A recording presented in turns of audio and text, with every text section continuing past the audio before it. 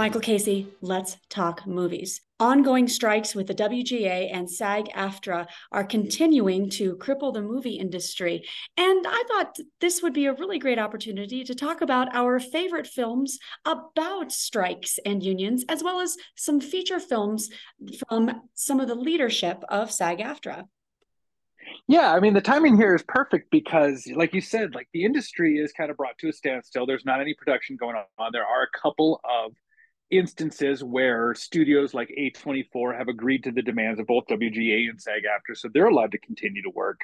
But also the promotion of these movies has been hindered significantly because a lot of the talent is prohibited from going out and doing press junkets and going to festivals.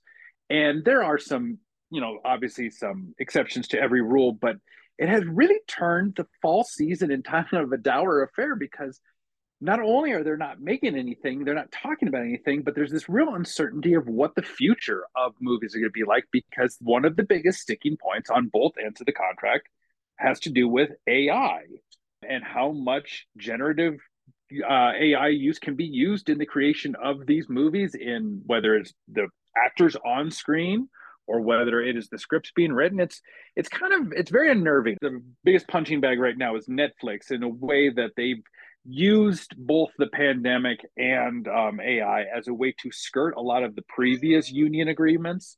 I don't want to weigh in too much about some of this stuff because I'm not involved in either of the unions. And so there's a lot of sticking points where I'm not 100% sure how to work on. But what's fascinating to me is how big of a place unions have been in American industry, particularly in the 20th century, and how little they're represented on screen. Now, I mean, if you think about union movies, I think someone's kind of bubbled to the top. Norma Rae with the holding of the sign union that gets played at every clip show at like the Oscars sort of thing. On the Waterfront is another one that revolves around the unions. There's a lot of unions as kind of evil, like whether it's Blue Collar, that was Paul Schrader's movie that was about the car union. But there's not a whole lot that actually ends up in the mainstream movies. And one of the reasons for that is how movies are brought to us. So primarily through theaters. So if you're thinking of theatrical distribution, theaters make their money primarily through concessions. So even though we had a lot of labor-minded movies that were made in the 20s and the 30s, especially the Works Project Association, that did not continue forth because we don't want to go and be entertained by watching people labor. I spoke with Cynthia Barron. She wrote a book called Appetites and Anxieties a few years ago for a piece I was working about how food is represented in movies.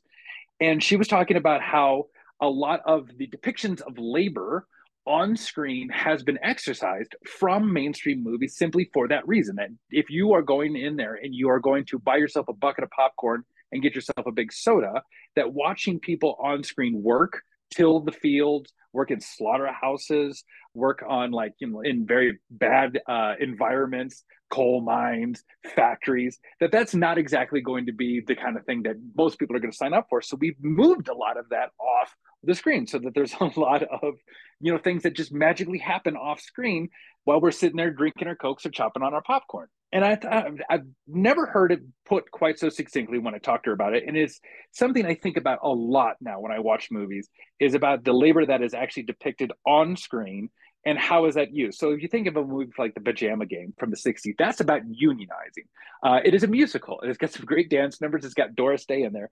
But again, you're talking about, like, they're talking about their working conditions in this factory, in this textile factory, but it is still candy coated. Everyone's hair's in the right place. Like, it doesn't look like people are actually working there, as opposed to, say, a movie like Roger and Me, which is Michael Moore's first film, a documentary that he made about the shuttering of GM plants in Flint, Michigan, and about the automobile union industry.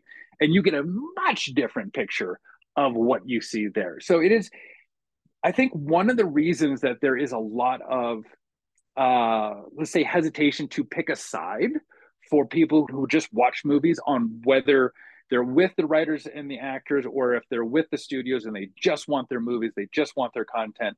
And I think that a lot of that comes down to how we just depict things on screen. If you don't see people working all the time, you just assume that these things are just made and they just kind of appear. You don't think about working conditions so much. I think probably the biggest force we have right now for discussing working conditions and relationships between labor and management is probably in professional sports, specifically the NFL, because that is something that has made a lot of noise in the past decade about how people are paid out and how those contracts are treated and how some of those players are used. That's a little tiny way into what's going on a bigger sense, but it's an interesting time to be a movie fan right now, to think about what's going to come out of this and where do we want our allegiances to lie. And actually, and you brought up a funny point just the other day, we were talking about it, like there are a lot of presidents of SAG that they go on and they have all these, they're all actors, so they have these kind of oddball things in their careers. One of the most famous presidents of SAG-AFTRA, or just SAG at the time, is Ronald Reagan, because he went on to be the governor of California and then the president. He was the president of SAG twice, in the 40s, the 50s, and then his last term was up in the 60s. He was mainly, you know him mostly as, if you've seen his movies, as a B actor. His biggest role was probably in King's Row. That's where he's got the line of "Where's the rest of me?" when he comes out of the operating table and he's been amputated. But he did have one role that I hold very dear in my heart, because it is the only time he played a villain, and it was The Killers. Don Siegel made this movie in the late 60s for television, but they determined it was too violent, so they put it in theaters. It was Ronald Reagan's last role. It was the only time he ever played a villain, and he played it just a little too well, if you ask me. He feels very natural in this role. It was really interesting to go back and look at some of these filmographies of some of the people who have been the president. You actually were telling me that one of your favorite movies is in the wheelhouse of our current president, who is Fran Drescher. Yes, indeed. Fran Drescher has a few films that I really enjoy on the big screen, but of course, my absolute favorite has to be the Weird Al classic from the 80s, UHF. I absolutely love this film. Of course, it has big hitters like Michael Richards before Michael Richards was canceled, and it's just imbued with wackiness. And I believe this was a premiere role for Fran Drescher, and it's one of my favorite films just for its wackiness, but also emblematic that we have these really wacky stars who go on and do some really important things. Yeah, I mean, one of my personal favorites is Ed Asner. Ed was the president of SAG in the 80s. And you probably know him as the voice of Carl in the movie Up. He also played Santa Claus in Elf. But for me, he will always be Lou Grant, Mary Tyler Moore's suffering boss on the TV show that was when I was a kid. That was the show that was playing on Nick at Night, like they play Friends right now. And I just loved Lou's just constant exasperation, which I imagine served him very well when he was serving as the president of SAG. He could just stare at you when he said something stupid in a way that just made you feel like you were the dumbest person on the planet. Ed was great at that. And I mean, like, if I could have served under any of the presidents, it definitely would have been old Ed.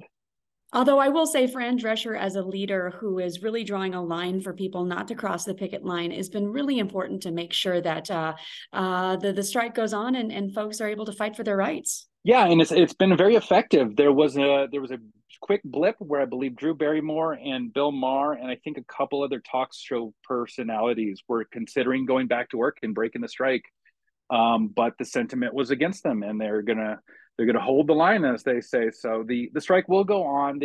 There have been talks every now and then, but they don't seem to be gaining any ground. This will probably stretch on into winter, which isn't great for anybody. That is least of all the people who are below the line craftspeople who are working in this industry who can't work right now because nothing's going on.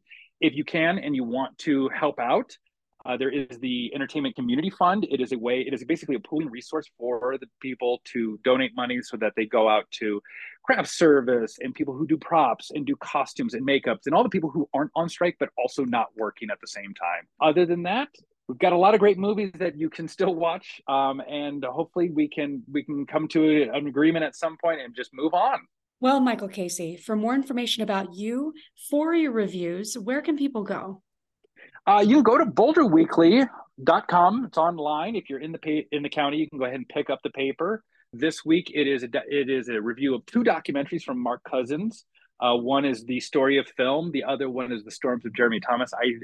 I recommend them both very highly.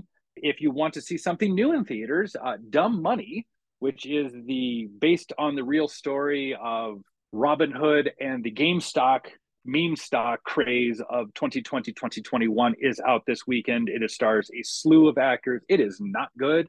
If you want to know why, you can find about that at michaeljcinema.com, or you can find years worth of good movie reviews, streaming recommendations, film festival coverage, interview with the filmmakers, some of whom are striking right now.